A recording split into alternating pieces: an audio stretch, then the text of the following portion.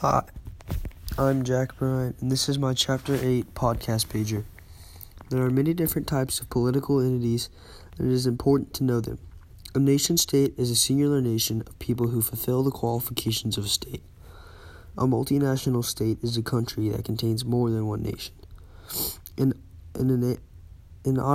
autonomous region is a defined area with a state that has a lot of self-government and freedom from its parent state. A stateless nation that has a state of its own but stretches across borders of other states. These are important to know so that one can identify nations. The collapse of communism was symbolized mostly with the tearing down of the Berlin Wall. The wall divided Germany's cities from 1961 to 1989. After the wall was torn down, free elections started happening across Eastern Europe. And after the whole USSR eventually fell apart. I believe that it is important for nations to have strong borders because without them they are barely even an independent nation.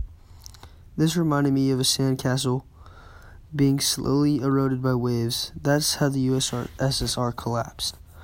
If I was to create a book cover for the chapter, it would be a representation of the world closing in on the USSR. My catchphrase for this chapter would be, "Live in your nation, play in ours."